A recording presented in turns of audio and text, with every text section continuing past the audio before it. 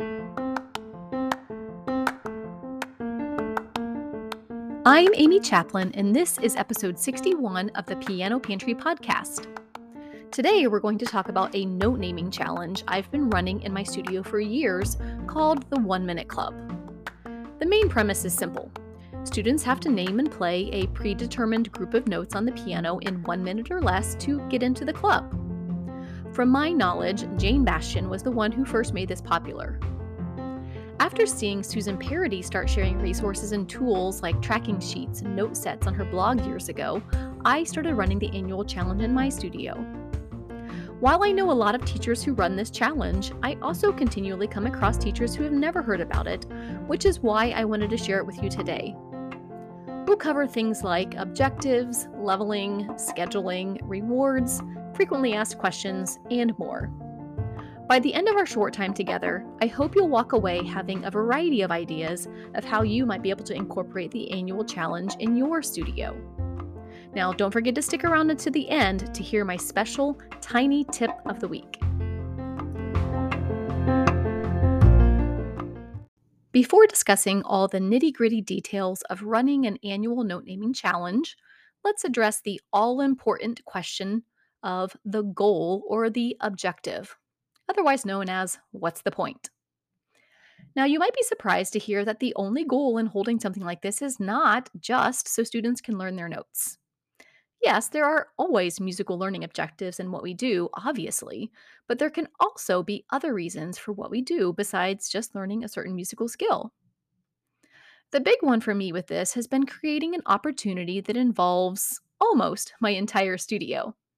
I say almost because eventually, yes, they graduate from the challenge. Unless your studio is entirely made up of group classes, students do most of their piano learning work alone.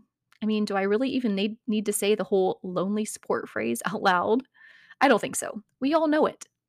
Kids love being part of things. This is one of the reasons that makes team sports so popular. Even though a note naming challenge isn't something they do at the same time or together, it's still something that they can see everyone participating in. It creates awareness of the achievements of others in the studio and, in turn, a little sense of competition. Now, a little side note here that as I'm saying this, I'm also brainstorming that you could even run this during a group class week and have students watch each other do it, which could also maybe be a good way to build that feeling of competition a little. I don't know. Anyway, just a thought. So, it builds community while giving you and your students a progressive means of achievement, just as they would like with a leveled exam or festival, but with just one musical element. Now let's talk specifics and all the nitty gritty. The beauty of something like this is you can run it however you want.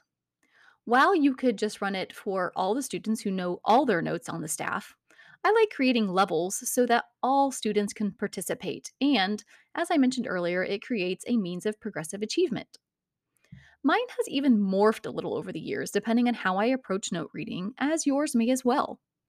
For example, when I was using Piano Safari a lot, the design I created was that the first level was the landmarks treble G, middle C, and bass C, like they use in Book 1, and notes that were a step or a skip above or below these landmarks. Since Piano Safari uses the skips alphabet approach to teach notes from there, the next level was all the space notes on the staff, then all the line notes, and then all the notes. In recent years, I've moved more towards an entirely landmark approach, as I like how it teaches like the mirrored image design of the grand staff, beginning with bass F and middle C and treble G, then moving out to bass C and treble C, then to the edge of the staff with low F and high G, and then finally low C and high C, and all the ledger lines in between the staff. Thus, my 1 minute club levels have shifted. I still like teaching students the skips alphabet because it's just another way of understanding the layout of the staff and how the bass and treble staffs come together, but I prefer not to make it the focus of how to identify notes quickly. Another example would be is if you use Irina Gorin's Tales of a Musical Journey, then maybe your first level would be, as she teaches it in book one, just 8 notes. Middle C for both the bass and the treble staff, and then D, E, F above the treble clef and B, A, G below the bass clef. She doesn't actually introduce bass F and treble G until the beginning of book two. Anyway, I really don't want this episode to be about debating approaches to note reading. I'm only telling you this so that you can see how there's not one answer to how you design your note challenge. Do it based on how you teach note reading in your studio. The sky's the limit. You can make it 3 levels, 5 levels, or I've even seen people do 10 levels. In fact, I'm going to link to a blog post in the show notes where one of my piano teacher friends, Karen Leon at You Love Piano, several years ago shared specifics on her 10 levels. The next thing I want to address is a question that's popped up over the years regarding the amount of items, I'll call it, per level. That is, do you make students do the same amount of cards, like make sure all the levels include exactly 20 cards they have to name and play in 1 minute? So some higher levels might have 20 different notes, and easier levels might have 5 notes, but with 4 repetitions of each note. My answer to that is honestly, it doesn't matter. Again, do it how you like. Yes, you could do this. The only potential difficulties I could foresee with doing it this way would be the need to create multiple card sets of notes and designating levels with the exact amount of notes that could make sense in each combination. For example, if you wanted to do a level that had bass C to treble C level notes, that would only include 16 notes. So, which notes would you repeat? See what I mean? Now, one remedy for this would be working towards having the number of cards, as in flashcards, I'm saying, to be close to the number, but not exactly. So maybe you could have a level that had 15 and one that had 18, so that they were kind of close to the same amount, but not like extremes like 8 and then 36. Again, just brainstorming. What I have concluded for myself is I don't care if some levels have only 10 cards and they have an entire minute to do it. Now, this mindset I think came about when I had students who had just started lessons in January, midway through our year term, and I wanted to make sure that they could participate when we did it only a few months later. It takes a while for kiddos to name and play notes quickly, and I didn't see it as a problem if level 1 students finished their notes in 30 seconds. I also think that speed in naming notes comes with time, so it's okay to have easier levels that have less notes and higher levels with more notes. My personal current design, which is outlined in a blog post on the Piano Pantry website that's linked in the show notes, it includes 5 levels. They progress from 10 notes to 16 to 24, then back to 16, then 36. So their level 1 has 10 notes, which is from bass F to treble G. Level 2 is 16 notes from bass C to treble C. Level 3 is 24 notes from low F to high G, which is basically all the notes on the staff that aren't ledger lines. And then level 4 is all the ledger lines. So it's 16 notes, including like high and low C, and then the inner ledger line landmarks, G above middle C F above middle C in the bass clef, and G below middle C in the treble clef. And then finally, level 5 is all of the notes from low C to high C and all the inside ledger lines. So one thing I did struggle with personally was at first whether or not to include the outside ledgers that go up to 3 lines. Ultimately, I decided to stick with the confines of the ledger line landmark notes. Plus, some of the printable note sets that I was using off the internet only went from low to high C. So I don't know. That was just one way of coming up with what my levels were. So I just let the landmarks be the confines. Um, if you want physical flashcards that go out to 3 ledger lines above and below the staff, I do have a recommendation, and that is the flashcard set from TCW Resources that's published by Chose. They're really great quality flashcards. Next, let's talk about the benefits and options of doing it various times of the year. So, you could do it at the beginning of the school year, which would work well as a kind of kickoff skill to focus on that students can then benefit from the entire year. On the flip side, though, doing it at the end of the school year can be good because students have the whole year to work on adding in new notes. And then at the end of the school year, it's like a final quiz. I've always held mine in April, and we do it for the entire month, and then we're done in May. And the main reason that I've done this is that it's just close to recital time when I announce the winners. Yes, you heard that right, winners, which I will discuss with you in just a second. But first, let's finish the conversation about the time of year. So, quick story. Recently on Instagram, there was a teacher from Washington State who is at Music Con Brio on Instagram. Anyway, she was sharing how she was running what she called the March Minute Madness challenge in her studio. And I loved the play on words using, of course, the college basketball March Madness phrase. So it made me do a double take. So I sent her a message saying how I love the idea. I've honestly never loved the title 1 Minute Club. I mean, I don't know. It's not like they're getting into an actual club. um, but I've never had a better idea. So I just stuck with it. Anyway, funnily enough, this teacher said she had actually heard about the whole note challenge from my blog years ago, which I thought was funny. Small world. So I'm about to run my studios challenge after spring break. So I can't do it this year, but I'm 90% sure I will change over to doing it before spring break because I love the title March Minute Madness. The only tricky thing would be that I take 2 weeks off at spring break, but March is a long month. So you could potentially have 3 weeks to run the challenge, even if you start at the end of February. I do like the idea of not doing any note work in the final month and a half of the school year. So we'll just see where that takes us. As we roll into the end of our little chat today, let's cover the final element awards. So, what does it mean for them to get into the club? There's two ways you could structure your rewards system. And this is part of what used to be the biggest struggle for me, and like particularly like using the term 1 minute club. So the first way that you could run it is literally like they're getting into a club. So anyone that completes the assigned level within a minute or less gets the pride of getting into the club, along with whatever reward you may designate, whether that be a candy bar or if you throw a big pizza party they can attend or something like that, however special you want to make it. The other way of doing it is that you could simply congratulate them that they achieved their level. And then once they hit that level, it's like, okay, now you're officially in the running for the competition to be the fastest in that level.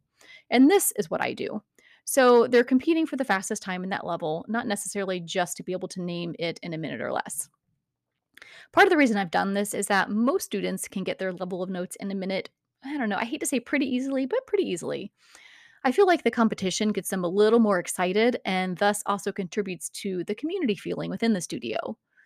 If students don't complete the level in the time allotment given, which happens but hasn't happened a lot, it's something that I simply just share with the parents, and it's just a good awareness to know what the student may need to work on. So then I have a winner in each level who gets a $5 gift card to Walmart. So the nice thing about that is, again, you can have multiple levels that students can work for, and then you can have a winner in each one instead of just one winner overall. Now, the winner of the highest level, though, I do make this a little bit more special, and I give them a $15 gift card. They get their picture in a collage that hangs in my studio of all the past winners, and they officially graduate from ever having to do it again, which, admittedly, honestly, by that point, they love. Phew, I thought this would be a short episode, but there's a lot of little elements to talk about here. Again, the good news is there's no right or wrong way to do it. Just get started and then tweak it each year as you need. So, thinking about this approach with the whole March Minute Madness theme has gotten my brain juices going on how we could even morph something like this into more than just note names. I mean, maybe you could create a whole series of achievement levels that students work toward, like in Scouts. And March is when they display their skills and work towards these achievements, just kind of like a festival.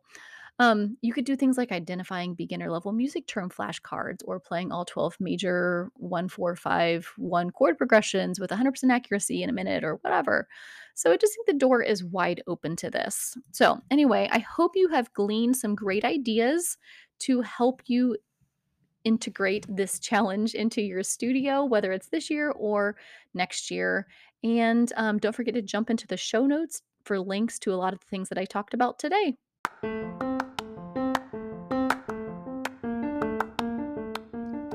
One of the most popular note learning apps I know of on the market today is NoteRush, which listens to the student playing a note on the piano and tells them if they're playing the correct note.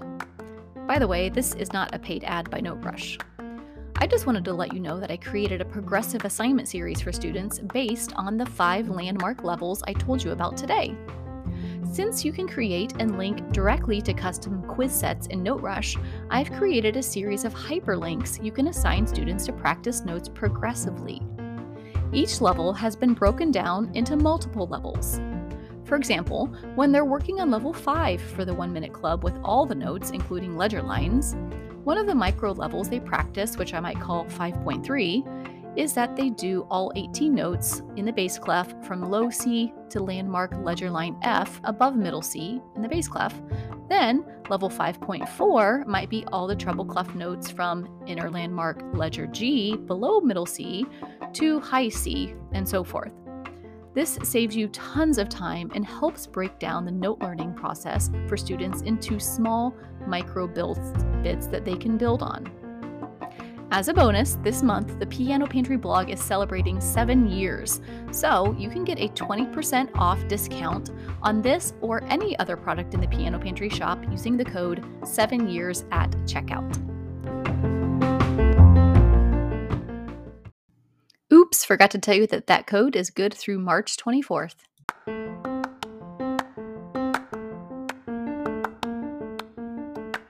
Thanks for sticking around to hear today's tiny tip, which concerns social media. If you've spent any amount of time in any of the Piano Teacher Facebook groups, you'll know tons and tons of things get posted every day, even every hour. So when you have a question you want to pose in a teacher group on Facebook, please first use the search bar. Try searching your topic using various words or phrases. Remember, a lot of these groups have been around for years, and the odds are the question you're about to ask has already been asked 3 different ways. You might be able to glean an answer without even having to ask your question. If it's not been addressed, then by all means, go for it. It's a great place to get a wide range of opinions and advice, but I think we can all do a service to each other by helping minimize the number of times a certain topic is addressed by looking first. For example, I was recently ready to buy a new piano bench, and without asking for examples, I did a search, and there you go. There were several posts that were already discussing the topic, and I was able to get enough information to move forward. So, search first.